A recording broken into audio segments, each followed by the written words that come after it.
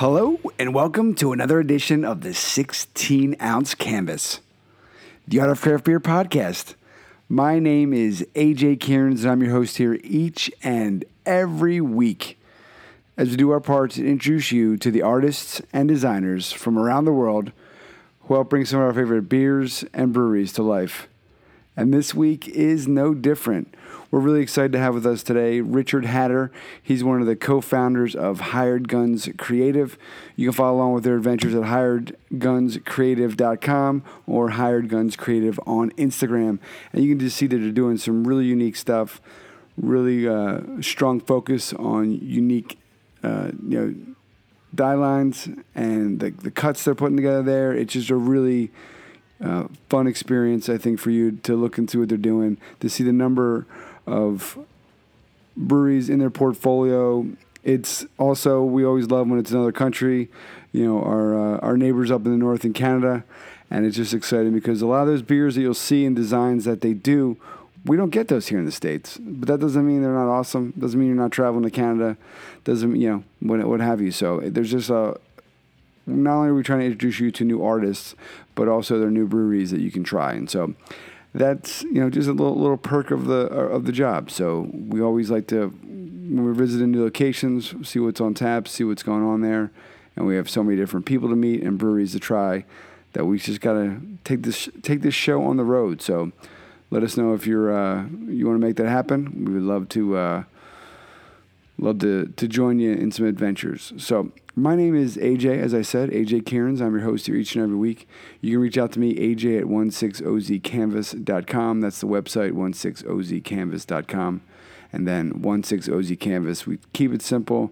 Uniform brand, 16ozcanvas on Facebook, Twitter, and Instagram. Yep. Whew.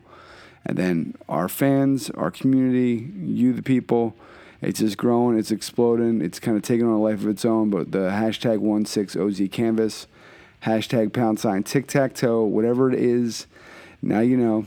And it's really, it's just a great opportunity for us to see bars, breweries, artists, designers, people drinking at home, just spreading the word, spreading the love, and it's one of my favorite things is to kind of dive into that and see all the cool folks using it from all around the world. So this is episode 134, which is crazy. When you say it, when you say these numbers out loud, it's just kind of like, it's a whew. It's crazy. 134 is not a prime number. I know we've been giving you the updates on those. You can divide it by 2 and get 67. So it is not a prime number because 134 can be, not only 134 times 1, but you have 67 times 2. So right there makes it not a prime number. So last week we introduced, it's a new series that we're doing, a new segment kind of on social and getting the word out there. It's kind of from the archive. We get a lot of folks, and we thank you however you came to find us, however you joined us. Maybe you're big fans of the work of the Hired Guns crew, or maybe you're the staff there. Whatever it is, from the archive, because we have 134 episodes, 12 countries, connected to thousands of labels, over 200 breweries around the world. We've got a lot of shit, and so when you come in, you might not know where to dive in. From the archive, last week we did Craig Gilbert of New England Brewing Company, and then this week we have episode 19, Mr. Robbie Davis, Against the Grain Brewing. They have a Bo and Luke release coming up. It's one of my favorite beers. I've yet to try any of the variants. So, shameless plug, if you're in the Kentucky area, if you're just a Bo and Luke hoarder, or you want to trade, get in touch. We'd love to set something up for you. Excited to announce. I know you're excited. We 2 things here, so we're just going to take one from the left. December 14th, we will be having opening night at 3 Sheets in New Haven. We'll be featuring I think right now we're up to 10 or 11 Connecticut artists who are going to be featuring some of their work at 3 Sheets as part of the Art of Craft Beer Connecticut. We're going back and forth. We call it the Art of Craft Beer Nutmeg Edition. We're not really sure, but we have Craig Gilbert, we have Joshua Parent, Maggie Gagliardi, Stephen Raboyne, Dan Warning. We have Jessica with Imlalan. We also have Jay with Charter Oak, Andrew Mullen, Lisa Sotero, Chris Edwards, Nathan Sturdivant, and potentially much more. So look for more information about that. Follow along with us. And then also, given that today is Friday, November 1st, we are happy to report that we have completed our Sober October adventures. It was a great exercise in mind and body, and been a lot of fun, especially getting at the gym and getting at it each week. So we are back. We have a little Fox Farm for this episode. That gives you a little insight that we edit and record usually after midnight. And so, as Mr. Clapton says, we are going to let it all hang out. So stay tuned. Let's get right into it. Episode 134, Richard Hatter, Hired Guns Creative, Driftwood Brewery, and many more. And of course, the 16-ounce canvas. Let's get at it. Here we go. Hello, and welcome to another edition of the 16-ounce canvas, the Art of Craft Beer podcast. Very excited to have with us today, joining us from Hired Guns Creative, Mr. Richard Hatter, the creative director over there. He's checking in from right off of Vancouver Island in British Columbia. Really excited to have you join us today, checking in. Another one of our Canadian friends. So we've got a crew of folks from Canada that we've been lucky to have as guests, and appreciate you making the time to be a part of the project, man. Yeah, thanks for having me do this. It was really cool to be asked. Well, folks, if you want to follow along, which I always think is a fun part to do, go to hiredgunscreative.com. You can also follow along with them on Instagram, and they literally are just booming. They're bursting with different labels and creative work that they're doing. So it's a really fun project to see. They're also out there at various beer conferences and festivals, giving speeches and sharing the knowledge with the folks. So it's just really it's a fun product to follow along to. They really are just passionate what they're doing. They have a lot of experience, and the number of labels they're doing is large to put it lightly. So you can check out the whole portfolio there at hiredgunscreative.com. Yeah. And that portfolio too is just what makes it. That's not our entire spread of what we do a year. So. Yeah, there's no way. I mean, we always say that there's just, especially if I think the Instagram is kind of like the pulse, a nice way to share some of the day to day. And we all wish that our websites, even my website, I wish I could update it more. I all these ideas, and then I just realized it would take me, if to really do it right, 40, 60, 80 hours at least, and so it's, you kind of, you sacrifice some areas for others. And so I think, the Instagram that we were talking about before has been a nice outlet to kind of show people that you're working on some stuff or what you're up to. That you're human, right? You're not just some faceless agency. Yeah, exactly. And I think what you guys do is cool too. It's not just, you kind of show that, that you're people too, and what you're about, which is, it's not just, here's our work. You're having fun, having a few beers, and, kind of, showing that work-life balance, which is important. Yeah, it took us a long time to figure that out. It took us, we've been doing this for 11 years now, Hired Guns, and I'm in my 21st year, something like that. And it took us about 8 years just working 14-hour days to really get to where we are. And then we kind of took a step back and we're like, we need some more balance at 5. So we put it down to 9 to 5, and here we are. Now, you just kind of fast forwarded through 21 years of experience and grind, but take us back a little bit, and what's kind of the, what's Richard's story, and kind of obviously, and then at some point that sort of interconnect with Leaf and forming Hired Guns, but kind of take a little bit back in time. How did you find your calling? Yeah, all right. I come from a long line of really artistic people. We are Hatters. So that's my family lineage. So that we've always been making things and creating things, and a little bit kooky too. So that's all in my back pocket phonetically. So all I've ever been as an artist, I've only ever been a graphic designer for a career or a bouncer. But that's another story. So back in the 90s, I was wanting to be a comic book illustrator because Todd McFarlane was from my hometown, and Spawn blew up, and that was my main inspiration for drawing was those comic books. And I had a graphic designer come to my high school at that point and show me what he did. And I felt that that was more suited towards me as opposed to just drawing, kind of panels over and over and over. I felt that was going to get pretty hard on the head later on. So I wanted more variation and variety with graphic design. So that's kind of what sparked that. And then I got accepted into a design program early at university. I was 17 years old. I was still in high school, but they looked at my portfolio and put me in. And I started learning graphic design at 17, 18 years old back in 97, 98, around that time. And then in 99, I went into university and I did a 3-year diploma in 2 years and jumped out to the workforce. Oh, wait, no, I didn't. I went and did a programming course for a year. So I learned how to basically use the internet on the back end and some design websites, things like that. And then I went out into the world and got a phone call one day. I was freelancing and I was asked to come in and interview for a designer and a marketing job.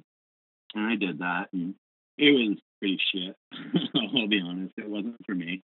I lasted maybe a year at that before I went on to a company that was an actual graphic design company. And I was there for about 3.5 years. And then I went over to a larger graphic design company for another 3.5 years. So I was just trying to learn from as many people as I could before I got to the point where I was 35 and still stuck at some studio. Like I knew I wanted to do it myself. And then I left that company and went to another company that was making websites. And that's where I met Leaf. Leaf is my current business partner. He's the left brain of the company. I'm the right brain. He handles sales, business, and all the accounting and all that kind of stuff is all in his head.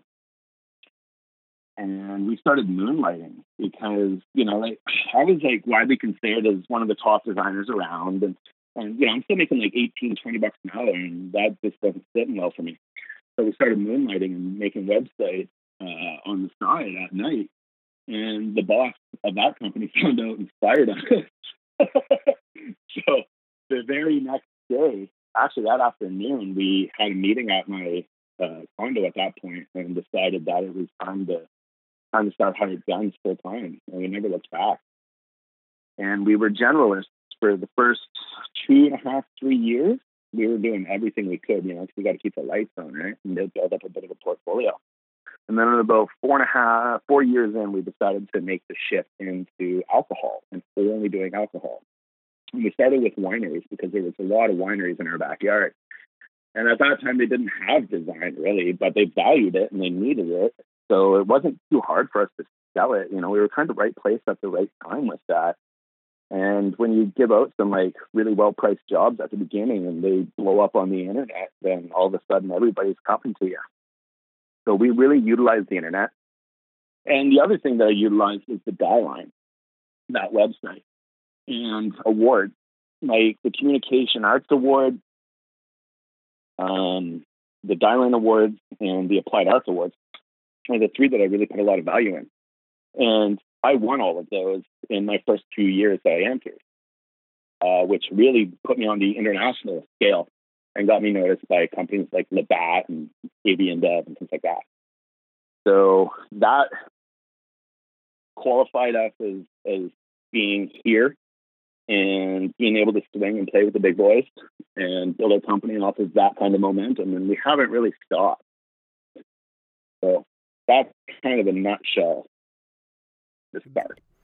Hey, look at me, I'm in a nutshell. No, I think I love that story. I mean, it must have sucked at the time, but I do love the fact that you got discovered and got fired. I mean, I think it's just, it's a good kind of battle scar for the story. At the time, it was probably scary as hell, but it kind of gave you the kick in the ass to kind of go for it, and it was the right decision. I mean, I do believe strongly in that. That kind of that all of our experiences are part of the story and the build to get to where we are. So I'm glad that. I don't know if I was just gonna say, I don't know if I would have jumped off the cliff myself to full-time hired guns if it wasn't for that man saying I could work for him. Yeah, how did he find you guys? Was this like somebody told him that you were like kind of doing like just working on some shit after hours that you shouldn't have been, or were who snitched? This is funny, actually. One of the sales guys there at that company was surfing the web, I guess, at night, and came across some sites that we did on an island that he lived on, like vacation rental sites. And he was like, "Holy shit, these are really good. We should hire these guys." And then he did some digging and found out who it was, and it was their team, right? It was already guys that he had working for him, and they were like, "Oh God." Oh, that's so great. We should do more work like this in house. And it's like, oh, that's me. Or it'd been great if he sent you like an email at like info@hiredguns, right? And it's like, hey, and you're like, fuck. Exactly. I don't even know if we had a name at that point. Oh, that's so great. Like, yeah. Your work was so good. Your work was so good it got you fired. Yeah, that'd be great to have that as like a quote on like your deck. Like, oh, here's our quotes of people who like our work. John fired us. We were so good. Oh man. Yeah, I mean, I think being an early adapter of the web is really. I mean, I think we were saying it's really kind of just ballooned, and being kind of on the pulse of that really, I think is extremely powerful. I mean, I remember being in university and taking a class, and it was about like, it was about even just. I remember graphics. I remember the trick back in the day was like to use large images, but you'd have to like cut them up into pieces and put them inside of like a table, so they would like form. Yeah. So they wouldn't like be so load heavy. And now to think what you could put out there, some of these sites that are so graphically intense, it's really just amazing. Yeah, it's not even like people making them anymore. It's all CMSs and templates that look really damn good. It's impressive. That's kind of why we don't do a lot of web, honestly, is there's not a lot of feature there for me. Mm-hmm. Packaging is always going to be a thing, but web is like, man, I don't know where that's going anymore. Yeah, I was going to drink beer. Right. Yeah, I used to do freelance, and it was just hard to get somebody to convince somebody to pay you. Okay, it's going to take me this many hours to do, and it was always this tangible, like it was just hard for people to wrap their heads around. And I can code from scratch. I had a corporate gig doing that, and I did some great stuff, but we use Squarespace, and I love it. I mean, they're not a sponsor, so I'm not going to keep rambling about them, but it just saves me thousands of lines of code that I know I can write, and it allows me just to kind of manipulate their infrastructure and save, repurpose my time. It's really that's how I've used it. Totally. And it works. Like it works on everything. You just know it's going to be there and not have issues.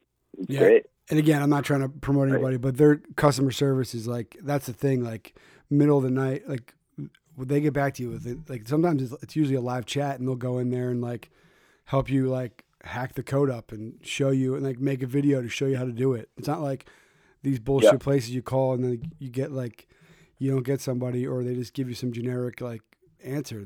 I love that, especially because they'll try to blow you off, and I'll be like, well, I did this, and this, and they said, okay, this guy knows what he's talking about. And then I'm like, yeah, what about that style sheet? Oh yeah, okay, cool, and it's boom. So I think just knowing what you're doing is important. Yeah. Yeah. No, totally. Yeah. Now I got designers for that. Now I don't understand that stuff anymore. You're a smart man. Now, like I said, if you go to hiredgunscreative.com, I mean, the number of breweries, distilleries, wineries you're working with is pretty overwhelming. I mean, it's a vast portfolio. I mean, how are you managing? How are you managing your time? Like, how are you able to? Because the beauty of them all is they're all very distinct. You're using really distinct die cuts across, majority of them. They all have their very unique branding, and so to have such a huge portfolio and them all stand on their own, what are you doing there? How are you managing yourself? Yeah, first off, I have to stay healthy, so I'm religiously in the gym 5 days a week. Fuck so yeah, that's dude. The first base. If I'm not physically able to do it, then we're done, Second, I have a really damn good team behind me. So I've got 2 designers that are at work literally 2 hours before me, getting everything ready to go and making sure that everything is prepped and just ready for when I'm there. And I have probably the best production manager I've ever worked with on my team. His name's Troy Turkansky. Got a hard to pronounce last name, but that man schedules me to the minute, and it's perfect. So when I walk in, I've got my 9 projects that I'm working on, and the breakdowns of all the time that I have left, what the client's expecting, and when. And if I can stick to that, then I'm good. So we have to manage expectations, because life does happen. Sometimes you have to send an email saying like, hey, I need the night to think about this. We'll send over, around noon tomorrow. So managing client expectations is important. And also just being as fast as possible. Speed kills in a good way for me. I've got the experience under my belt that I don't spend very much time in sketch phase. I just kind of do it in my head now, and I go do it. So there's not a lot of messing around behind the scenes with my labels. A label takes about 3 days for me, and that's about working 6 hours a day. Okay. Now, what are your kind of your weapons or your tools? You said you're kind of importing it from your brain, so you're not doing your sketch process. But are you all digital? Are you a tablet guy? What's kind of what's the tools of the trade? Yeah, we got the Cintiq, the big 27-inch Cintiqs on standing desks with the swivel arms. So we actually do illustrate digitally. We don't click the mouse. That's not us. Illustrator is where I live. You know what it's like trying to do separations and stuff like that with raster, especially on a canning line printer. Like, those things are pretty archaic at this point. So separations are key, and so is resolution independence. Vector is what my entire portfolio is. There's one piece in there that isn't vector, and that's the Baba Yaga wrap. And that's because I didn't have to do it on vector, and I just wanted to try it, painting it digitally in Photoshop, and that was years ago as well. So you said all vector. Yeah. So you and Lee for kind of the 1-2 punch there. Are you involved with the kind of the pitch to get the clients, or how does that process work? Because I think that's what you guys are doing there is pretty unique, from some of our other guests we've had. I was. Now, like, the business is so segregated. I don't really see that side of the business anymore. When it's sold is when I see it. But Leaf will talk to me about projects and things like that he's quoting on, and different ideas that we can throw into the pitch and things like that. But we also don't really pitch. Like, people just come to us now, and we give them a price, and off we go. But I mean, there's still ones that I want that I would pitch, but we're too busy. Like, we don't have the time. That's a good problem to have, my friend. Yeah, I was going to say, I was going to say you basically would just send them to your website. As somebody who's 9 to 5 is sales, the work you guys are putting out is kind of the walking pitch or one sheet for why they should work with you, right? I mean, I think the work sells itself, which is well, with that, I mean, I think that it's a simple thing to say, but the years of experience between the two of you and then your team, you're probably over 50 years of industry experience, together there. So it's not just right. Exactly. So I think that sometimes you can say things like that, like, they just come to us, but it might sound like, oh, they're just it just flows in the door. But I mean, like you just talked about, you had 4 or 5 shit jobs that you had that you probably have some nightmares about, and they would probably keep you awake at night, being like, I got to work hard doing this, so I never end up back doing that, stuff like that. So I think it the full 360 perspective. Like, arrogance is not what I'm trying to portray here. Like, I hope that's not what I'm coming off. No. I was just hyping you up. Basically, how it goes.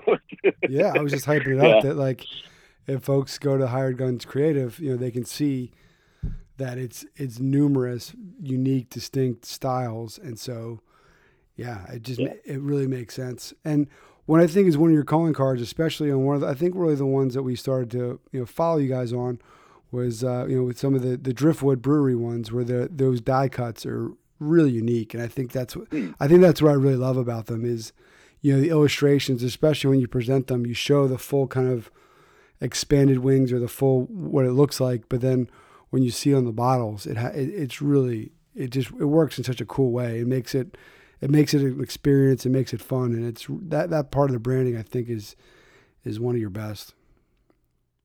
Yeah, thank you. Appreciate that. I honestly have a lot of fun with those projects. When they come in the door, I'm excited. That was one of the first big ones actually that got us really on the map, on the world map, was Fat Tug. I don't know if you've heard of that beer, but it's an IPA, and it's one of Canada's most popular IPAs. It's been voted the best IPA in BC numerous years in a row, and that's their flagship. So when I rebranded Fat Tug, I got a mixture of hate and love. Hate because people don't like their favorite thing to change, and love because I made it better. And that one won so many fan awards too. Like, it hasn't really won any design awards, but it's won all the fan voting ones that I've gone into. And I think they're voting for the liquid more than the label, to be honest. But that one really blew us up in the beer world, because every brewery knows Driftwood and Fat Tug in Canada. So that was right place, right time. And we didn't get their packaging work at the beginning. We were their web designers at the beginning. And Jason, the head brewer there and one of the owners of Driftwood, kind of just sat back and waited to see what I was doing for a few years. And then I did some work with the distillery and the local brewery here, Longwood and Arbutus. And he felt that I was at my fighting weight, that I understood alcohol packaging at that point. And those were his exact words. And like, I'm just ready to go at that point. So we started off by rebranding all of their flagships. And I did it was six beers for them, like all at once. And it took way too long and all this, because I was trying to figure out what to do. But now it's, I got a system for when my driftwood work comes in. I just sit down and I get her done. Now, yeah. Do you have, because you said you're just dumping, like you have them in your head and you're ready to dump them.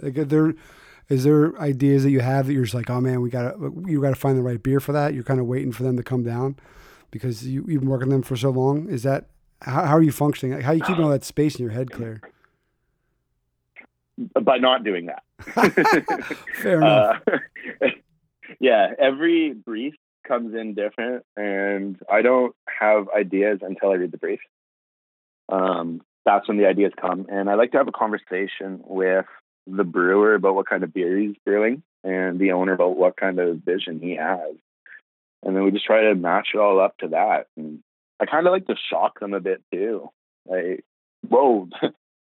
This is who I am now. Like, yeah, that's who you are now. Yeah, you gotta get some new pants and you gotta get some new robes. But yeah, and it's cool, folks. I Google, you Google Fat Tug and you can see the original, and I could definitely see how people would be shocked. But you went for it, and it's the other way, and it still has a C vibe to it, obviously, but it's just it's darker. It's got more life to it. It's really, you keep the original ship in there is like a kind of a little mini nod to it, but it really just kind of it gets under the sea, so to speak, and it's got some edge to it, which I think is a great foundation piece for all the other ones you've done for them.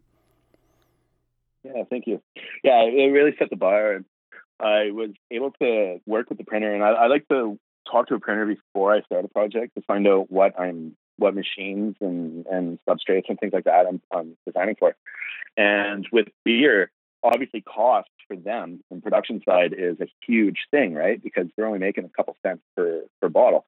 So if you can get the cost down to like 4 cents per label, it's an amazing thing. And that's what we've done with Driftwood, because we're on like a laminate vinyl. So it's not even paper. It's like a really nice plastic that doesn't peel off when it gets wet, or like it sits in a cooling bucket. And we used what's called magnetic dyes. So you don't buy one dye that just sits there. You buy a dye that is like a new type of dye called a magnetic dye, which can be torn down afterwards. So it's way cheaper. So that's a nice way to keep down the cost. And then we were able to avoid using like hot inks and things like that by using cold foil as a spot. So that was a nice nice way for us to get lots of metallics, and you can actually print on top of a cold foil too. So we kind of got some silvery waves and things like that. So we really just pushed the limits of what we could do with the printer and find out what we can do. I think that's really smart because we haven't really had those kind of conversations. A lot of times it's just kind of okay. These are the confines, and you work within them, which is totally fine. But for you to make part of your process the discussion with the printer, and each brewery has their own printers that they're using, and what have you. I think it just shows like a level attention to detail that's really it shows a great partnership to be cost conscious of the label costs so that you can get more creative. Okay. And I also like that. Okay, these are the rules in this sandbox I have to play with on this one. How far can I take it? And it's I don't know. It's a great perspective on the process. Yeah, like if I have 2 inks, I better find that out at the very beginning. Like I'll make something rad with 2 inks, but not if I'm cutting it down from 9. Oh yeah, that'd be awful. Yeah. I was going to say, you say that story with ease as having probably been in a situation early in your career where you had that happen. Oh, dude, you name a mistake, I've made it. Let me paint a picture of me in university. 18 years old and into death metal. Yeah. I like the fact that Go ahead. I was drinking cheap beer. And coming to class hungover, Oh yeah, yeah. I was saying to somebody today. Yeah, I was like, 21-year-old AJ was a completely different animal than almost over 40. Yeah, so yeah, I've got the exactly. Yeah, I'll leave it at that in case the kids ever listen to this one. But yeah, I always forget that. But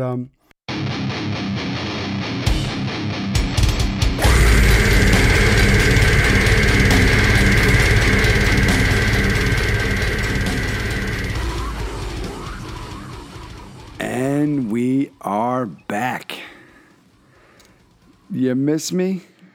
Episode 134, Richard Hatter, 16-ounce canvas, Hired Guns Creative, and a slew of different breweries that they're working with, which is really impressive to see. It's really fun to follow along with their adventures. HiredGunsCreative.com, Hired Guns Creative on Instagram, and you can see what's going on with their day-to-day and just the different things that are happening. And it's just, it's really, really impressive. I mean, they're working with Coast Mountain Beer, Siding 14, 45 North Winery, Rail Yard Brewing, Wild Eye Brewing, New Era Brew. They also Discreetly Baked, a little cannabis. I mean, they always the OGs kind of, in North America, you always thought the BCs, when we were, back in the day, getting bud, talking about that Canadian bud that would come down magically across the border. But now we're getting a little more flexible with that. You got Short Fuse Beer, which is one of the first labels with that bomb that really kind of stuck out to me before we really knew the crew over there. Soul Vodka Water. You got White Tooth Brewing. You got Longwood Brewery. You got PW, Big Rock. Like I said, Mill Street Brew. It's just kind of the list goes on and on and on. And it's wonderful. And then, as we said, one of the first ones with those special die cuts, Driftwood Brewery. So you're listening to the 16-ounce canvas, episode 134. When we come back from this next break, we're going to find out about that crazy job that he talked about. He said he only did two jobs: art, being creative, and being a bouncer. So we've already been talking about the art and creative. We're going to dip our toes into the bouncer territory, which is a job that I never at any point in time thought would be a good job for me. Never. The funny sidebar about me, I know you look at me and you think, wow, that dude's got it going, right? He's in good shape, right? Sometimes that shape is a pear. Sometimes it's a dad bod. Recent movements, have been a little more body positive. But most of my life, I've been short. I wouldn't even say I'm tall now. I'm like middle of the road. But the idea of being a bouncer to me, like I was just trying to get into the bar, use my fake ID, be as stealth as possible, cause as least friction as possible. And yeah, the idea, I've done some stupid shit, but I've never had anything where I've had a bouncer throw me out of a bar or a club or anything like that. I've gotten in a few fights here and there, and you know what? I'm okay with that. Let me give you a fun fact. It's a feeling you need to feel, punching somebody in the face. And so, you know, we're not a wrestling or MMA or a jiu-jitsu podcast, and obviously, depending on where you are in life, I wouldn't recommend just doing that now. But you know, there's a feeling there. There's kind of adrenaline. It's intense. But anyway, you're listening to 16 Ounce Canvas, the Art of Craft Beer podcast, episode 134 with the Mad Hatter himself, Richard Hatter, Hired Guns Creative, hiredgunscreative.com. So we want to thank you for your continued support. Remember, the month of December, we will be at 3 Sheets in New Haven as part of their Arts in the Back. But we got Arts in the Back, and we got every single wall in the place that we're taking over, bringing all of our Connecticut artists with us, and it's just going to be a really good time. For those folks in the Midwest, Chicago area, we're really excited to have a little pop-up for you. It's kind of a seeing how things go. Let's try it out. But you remember back, I think it was season 6. We had Max Bear and Melissa Sue Stanley, who have since gotten married. Congratulations to the happy couple. And we recorded an episode at Beer Miscuous in Chicago, Illinois. And so next week I happen to be in Chicago, and we reached out to Melissa and Max, and they've been huge helps. And then we also reached out to Beer Miscuous about the idea of us doing a drink and draw. And so next, Tuesday, November 5th, between 7 and 10 p.m. at that location on Lincoln Avenue, we'll be having a drink and draw. We've invited several of our previous guests. We don't want to put them on the spot, but we've got a good crew who's tentatively to show up there. Folks in the local area. It's a fun little unknown fact that the Midwest is one of our largest markets from the data that we have access to. So we're hoping it's going to be a good event. Obviously, we've talked about our bucket list. I wouldn't say bucket list. That makes it seem like it's a crazy idea, but just kind of our goals for 2020 is to be a part of at least 3 events. We have a new one that we locked down that we can't share with you. We'll definitely be doing the hubbub, and it wouldn't be a bad thing if we did a Midwest version, but we will see. Midwest, UK are the 2 kind of top ones that we really hope we can do, and then I guess in a not really distant third would be the West Coast. So we are going to get right back into it. You've been following along. We've been kind of not making a huge deal of it, but with the month of October, Sober October, we're up late. It's after midnight, which means it's now November, and you know what that means. It's over, folks. So cheers to you. Cheers to Richard. Cheers to 16 Ounce Canvas. The crew over Hired Guns Creative. 31 days. It was a lot of fun. I mean, if you're saying that you couldn't do it, you could do it.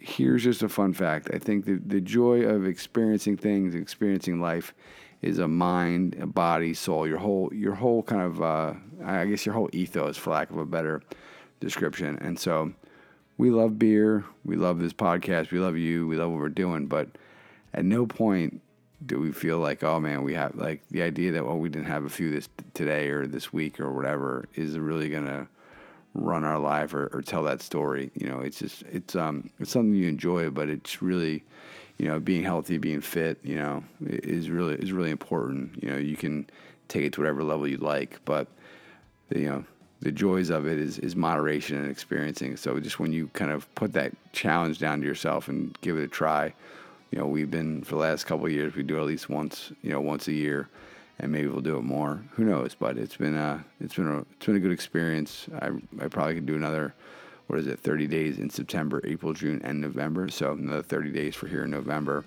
But let's not get crazy. Remember, folks, mark it on your calendars, November 18th. We were saying, AJ, what's November 18th? It's a Monday. Well, what is that going to be all about? Well, that's my birthday. And so you have a couple weeks to get some, get the gifts together. The address is on the website, and feel free to send over some goodies, some stickers, whatever it is. I'm just kidding, but if you're listening to this far and you don't realize that I have a dry, weird, awkward sense of humor at times, then you probably haven't really been paying attention. But With that said, we love you. Let's get back into it. Let's talk about that bouncer gig. Richard Hatter, right here. Hired Guns Creative on the 16-ounce canvas. The Art of Craft Beer podcast. Yeah, and you did mention the only other career you had was as a bouncer. So was that going into your crazy, shitty beer, metal drinking, causing a ruckus days? I was 9 years into the design at this point, and mid-20s, late 20s, and I'm a black belt judoka, so I have those skills as well. And I was just hanging out, and the bartender came over and said, "Do I want to try it for a night?" I was like, "Oh, this is a really weird thing to try, but okay." Yeah, and then I did that for about 3 months, and I ended up just being like, "What the hell am I doing? I'm like a finely tuned graphic designer, and I'm spending my nights rolling around on broken glass trying to break up fights. Like, I'm gonna die." And nor am I this level of meathead. This isn't me. So I quit. Yeah. Now, were you a black belt at that time? No, actually, I wasn't. I was training for that. That must have, not use your powers. You got to keep your powers for good. So you're probably trying to not unleash the beast on them. Yeah, you could have hurt a few meatheads. Yeah. It only took 3 months for me to come out of that cloud. Just like, what am I doing? Focus. So, I refocused. Yeah, I was gonna say you've had a few refocusing moments on the Hatter timeline. That would definitely be an interesting sidebar. You could have made the wrong choices there. We're glad you came back. Yeah. We're glad you came back to us. Thank you. Yeah. Now I'm like a hippie. Yeah, I was gonna say. Yeah, we share the same vibe. Yeah, I'm glad. Yeah, I'm glad. Well, you got the martial arts dedication and groundedness there, which is important too. So is that part of your 5 days in the gym? Is that related to that, or as somebody who's made a new focus, on the health aspect of life, I applaud that. But just kind of a fellow gym goer, geeky question. But is that martial arts or is that weights? What are you doing? Martial arts was my base, which got me into Olympic lifting. Oh, wow. Which got me into bodybuilding. And then I've been just off and on for the gym for years. And now I'm really focused in on powerlifting.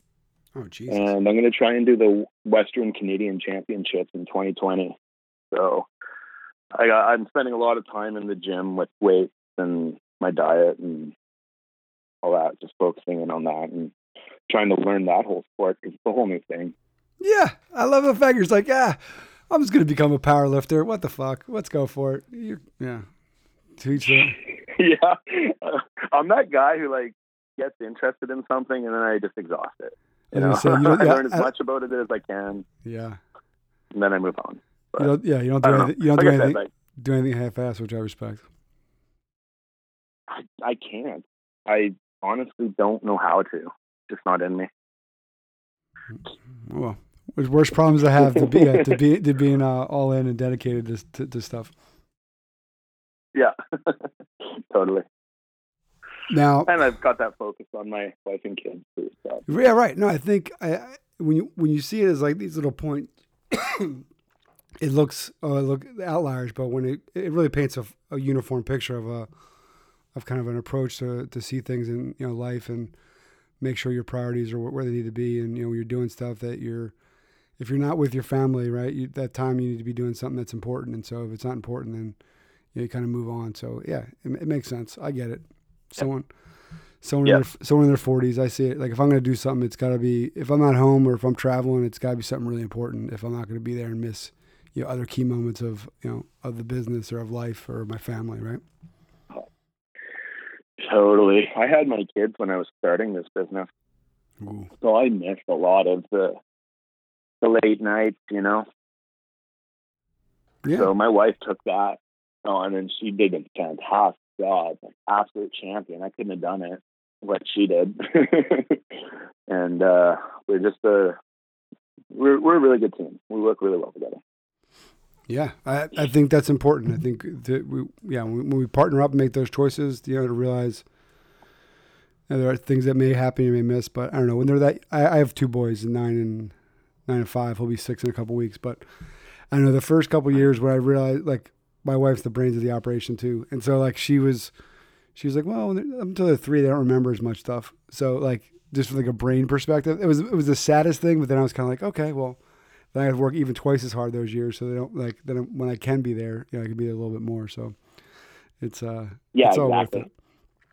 It's all worth it, my friend. And here's what I always take away and say to people is that what you're doing, Richard, is you're setting an example for them for the rest of their lives to do what they love and to work really hard and show that if you work really hard, that you're going to have positive results if you truly believe in yourself and what you're doing. So. I mean, it's an intangible, right? It's something that you can't necessarily see, but they'll look at your business and the success you have, and who knows, maybe it'll be powerlifting champion, and they'll just look at it and and they'll really take that as to be whatever they want to be, whatever that is. So it's bigger than just right now. I appreciate that, man. It's really kind of you. Hey. Cool. I think it's important because when you started, if you look at it, right, being creative and doing things like art and design weren't people that you'd say, oh, why would you do that? Or it was less common for people to go to university or college for that. It wasn't seen as like this, the way the path that most people wanted you to lead or societal, And I think when people make those tough choices. And they come out on top, I think we should celebrate that more. So that's kind of what we're trying to do here every week. And you're a great example of that. Yeah, cheers, brother. Appreciate it. Yeah, amen to that. So what are you working on right now? What are some of your new clients that you got going? Oh, I'm working on lots of cannabis stuff down in the States right now, which is like a whole new cool world for us. There's lots of that, and then there's oh God, I don't even know how many breweries, but I'll probably pull off 3 labels this week alone on different breweries. I'm working on stuff for Mill Street, which is owned by Labatt's and AB InBev.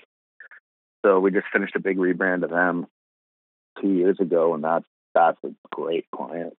And I got 3 or 4 brand new breweries that I'm branding right now and doing their first product lines, and then working on several seasonals for existing clients. Love it.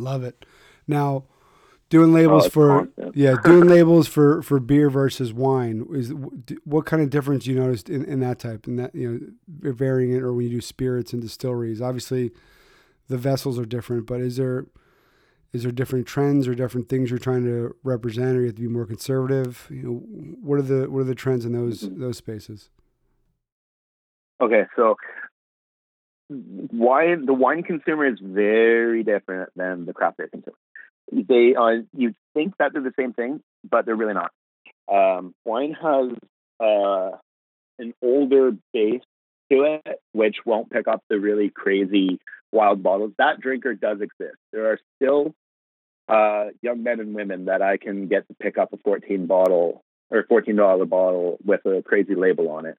But I'm not going to get somebody who's only looking for that one word on a white label, in some sort of like hand script, and that's their quality indicator. I'm never going to get those people. I do that design too, and I like doing it because it's a nice break from the crazy illustration sometimes, but they're not the same consumers. So you really got to understand what the winery or brewery is trying to stay, and who they're trying to sell to, and who their existing market base is, and who they're trying to get.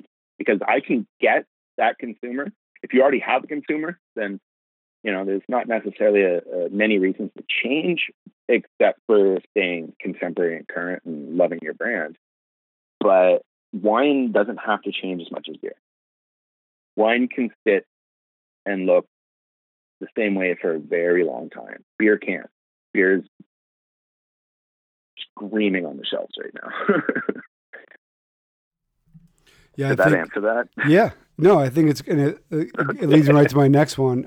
It's if you go to their Instagram, there's a nice little kind of case study slideshow of, how often should breweries rebrand, and it was awesome because not only is it's something that's really relevant right now, with the hyper competitive space on the shelves and in the marketplace.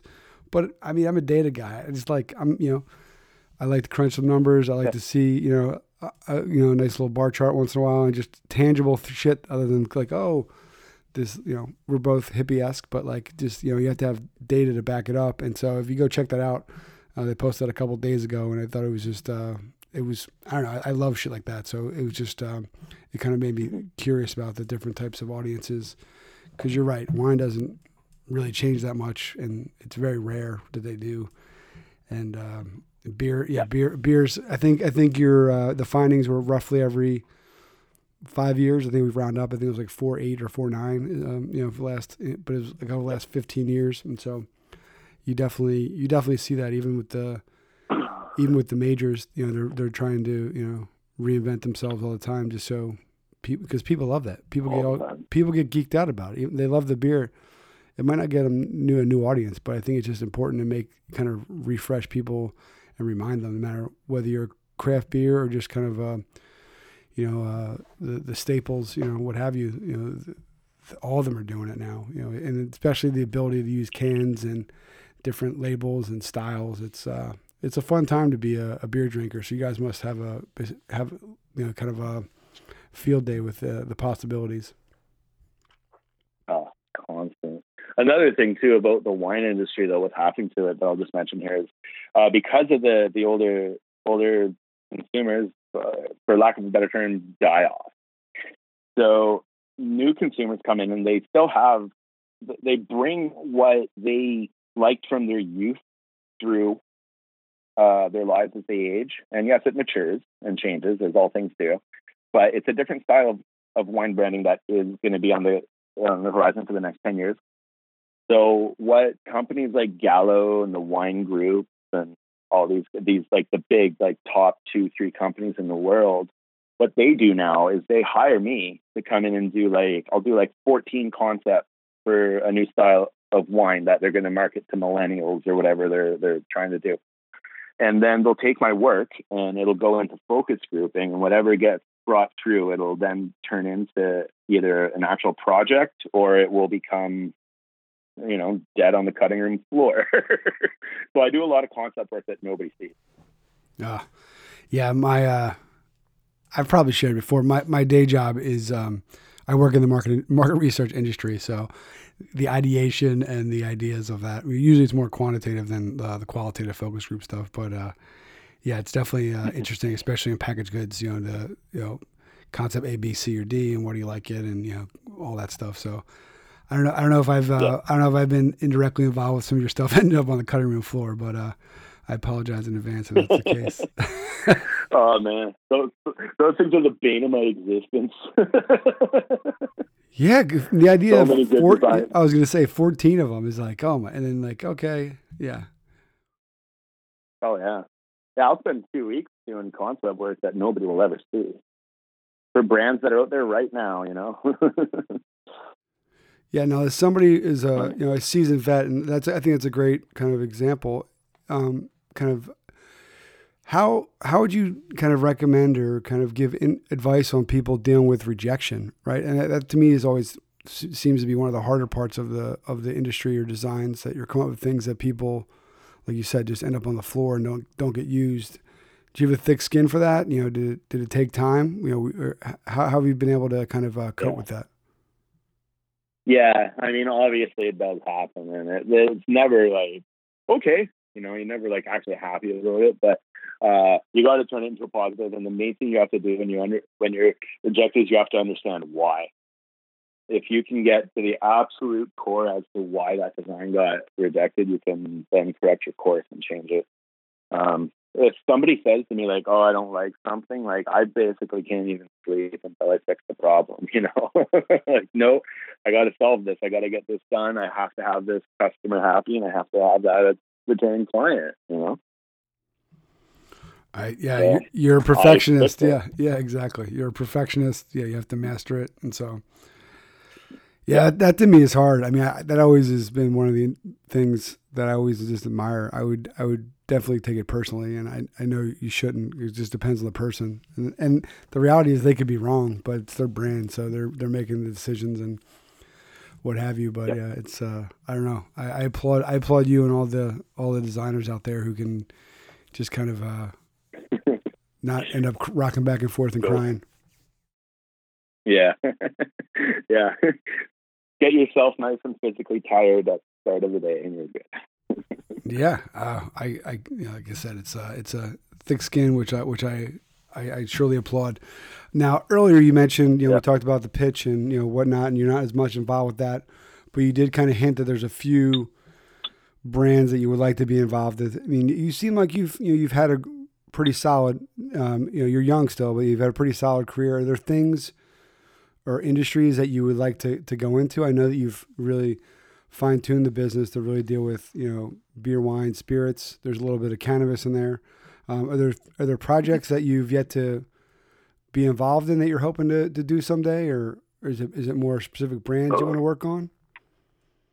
Always. I mean, always. I want, I've got like the cool, really small craft stuff, and I also want the giant, big stuff that really helps you build a solid company, right? So that's the work that keeps the lights on, the stuff that I don't necessarily have to touch. So things that are, big beer requires things like fridge hangers and displays and things like that. So that lets me build a company and employ other designers and turn them into absolute beasts in their own right. That's another thing I loved it was make designers better. But yeah, I'm always looking for the next big thing and the next big 6-figure contract that comes in the door, and just things that I get excited about. Well, I wish you luck in that regards, man. You guys are busy, and I'm always happy to see that. And your work is really exceptional. So it's really great. Yeah, dude. I got like over 350 labels under my belt now. A lot.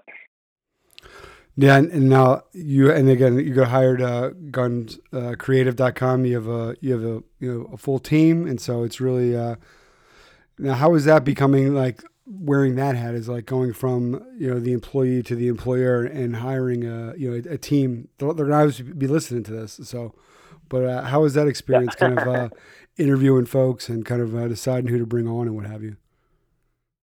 That was a learning experience in itself. I've had several designers over the years, and right now the team that I have right now is the one that I don't want to let go of. We work really well together. Everybody has a strength that complements each other, and there's great futures in both of their path if they stay on it with me. They're very important to me at this point. Like, I'm not even at my office right now, but my business is still running, right? You got to have that trust. Yeah. I think that you're a pretty candid person. You're and really you're passionate what you're doing. So like I said, you can just tell, like, just even how you're speaking of them with, you can hear the inflection in your voice. Like I can tell that type of stuff. And it's just, it's genuine, just, you're thinking about them and how important they are to your success, and you're giving them the opportunities to work on these things that dude, it's great. I mean, I don't know. I know I keep just kind of rambling about it, but I think it's just really nice to kind of get that perspective and just do something you love, and that's kind of what we all strive for, and then to be able to bring others on to sharing that is wonderful. Mm-hmm. Yeah, like I've worked in a lot of shops, and I learned what I don't want mine to be. So Hired Guns is unlike any other design company that I can guarantee. But we're very professional. Yeah, our common thing, which we never thought, we've got a few themes that come back up, but it's like the common theme is your shitty jobs or the jobs you hate, or just that aren't where you are now, or really they help you when you do your own thing to really pick things that you want, good and bad, from your other experiences to make your current situation, its best.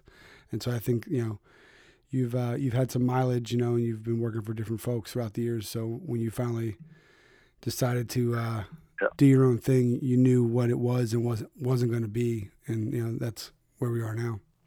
Mm-hmm. Yeah, exactly. Yeah. Yeah, I don't want a place that people are pissed off they have to come into. Yeah.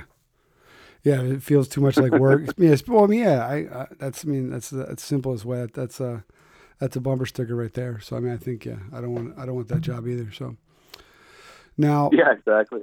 Now, when you're creating, do you? This is one of our less artsy questions. Do you work in silence? Do you have music going? What's kind of paint us the picture of what's the scene like when you're in the zone? Loud music. Very loud. All right, good. That's what I expected. What's on the playlist? What are you listening to? It's got to be some metal music. So what are you listening to? Yeah, I'm really involved in the death metal scene here, specifically technical death metal. So bands like Inferi and Vivrium and Seeds of Flesh and all that, like kind of really just heavy, hardcore, extreme metal. I love blast beats. I love deathcore too. Bands like Infant Annihilator I'm listening to, and Angel Makers in Vancouver. I was actually just at Bison on Saturday. Really good friends with that band, so I drove down to the island and saw them, and came back up the same night. Yeah, I'm really about music. I've been interviewed by Decibel magazine and stuff because of it. So, yeah, that's like my other passion is death metal and that whole thing. Now, that's not my musical area, but through this, there's definitely a subset of beer label designers and creatives that are hugely into metal. So it's kind of it comes up a bunch. But now, for myself, what's technical death metal? I mean, I'm just more. I have no. I'm not sure on the variances of the death metal. Okay, so you've got your death metal, which is like cookie cutter death metal, like Cannibal Corpse and Deicide and Dying Fetus, and then you've got your technical death metal, which is faster and far more technical. So you go from like 200 BPM up to 300 BPM, and there's just guitars just shredding riff after riff after riff, and it sounds like it's just being made by like an alien god, and it's just being beamed into your skull. I love it. But I love my like old school slamming brutal death too. I love all that stuff. Oh, awesome! Yeah, no, because with the episode, we'll make sure there's plenty of technical death metal for you. Yeah, we'll take some of those bands you recommended and do the beds with them underneath. So yeah. Yeah, awesome. So yeah, like Spawn of Possession is definitely one to stick in there if you're going to do that. All right. And Caruso is one of the best albums ever made. Nice. See, you're the hippie. You called yourself a hippie before, and you're listening to death metal. So you're getting that releasing all that energy out of there. So you're yeah, like powerlifting death metal hippie, right? Yeah, you're one of a kind, Mr. Hatter. You are one of a kind. Oh, God damn am I ever, man. I have lived many lives over and over. Yeah, and they formed one. You're like fucking Voltron. Yeah, you're just all coming together with all these different pieces, right? Yeah, they don't work on their own. Way to put it. Yeah, it's yeah, man. That's how I look at it, because it's like on their own they don't have any correlation. They tie together and they get the Mad Hatter himself. So yeah, here we are. So yeah, here I am. It took all that to do this. And we wouldn't want to end of the way. So I thank you, Richard. I really appreciate you making the time. I really enjoyed speaking with you, learning your story. I think folks will really take a lot out of it. And you're just a great example of hard work and doing what you love. And, giving 100, I mean, it's sports cliches, but like 110%, you just seem that your whole person is into everything you're doing. And your voice, when you talk about all these things you're passionate about, is it resonates with people. So I thank you. Yeah, man. I really appreciate you taking the time to talk to me. Cool experience. Yeah, I appreciate it. And we'll I always say, hope we can get together and have some beers in 3D. And if you're, we'll definitely make sure to keep in touch, and hopefully we can grab some in the future. Yeah, I do travel, so dope. Yeah, if you ever get to New York City, It's a popular city here in the States, New York City. It's I might have heard of it. yeah, it's really taken off. It's kind of a hip place. So yeah, I'm pretty close there, and Yeah. we can rock out. Lots of young people are moving there. Yeah, it's going to be on the charts soon. So stay tuned for that. Yeah, awesome, man. All right, cool. Thanks, Richard. I'll talk to you soon, man. Yeah, no, thank you. All right, cheers. Yeah. Bye.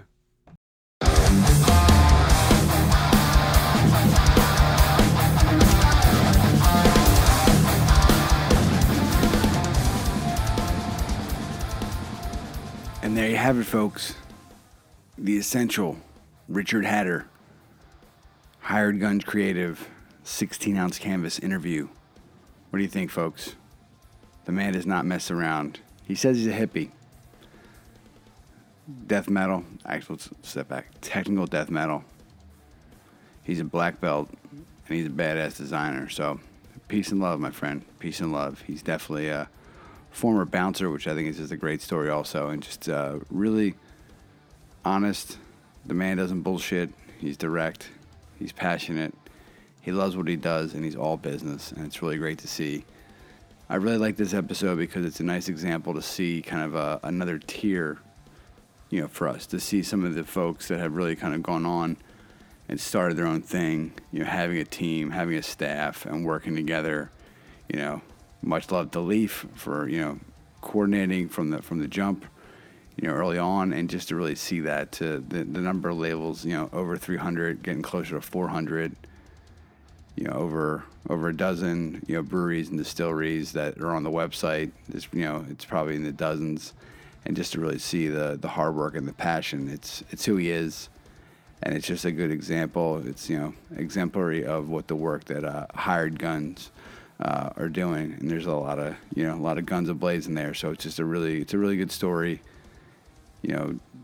Looking back throughout the years, just to what it took to get there, and it's not easy, and it's interesting because a lot of times the folks will tell their story, and they kind of yada yada over years, and really those are some of they're not the sexy years, they're not the awesome years in terms of career highlights. So they're like the kind of the minor leagues, or the grinding it out years, just working. But you can't get to where you want to be if you don't put in the time, you don't put in the effort, and you really you have to build it. It's very rare that somebody just kind of from the jump finds the the job they want to be at forever, and the career path and what have you. So for me, this is a great example of just hard work, knowing your calling, and doing whatever was necessary for as long as it was necessary, to build that portfolio, to work that side hustle, to keep grinding. And when obstacles came in, you can easily, just say, fuck it, I'm done. And I'll go back to, schlepping it for somebody else. But just to kind of, I know I say it a lot, but I just think it takes a lot of guts, a lot of balls to put your chips in and just kind of go for it. And we see that more and more each week. And, the term going forward and doing that is relative.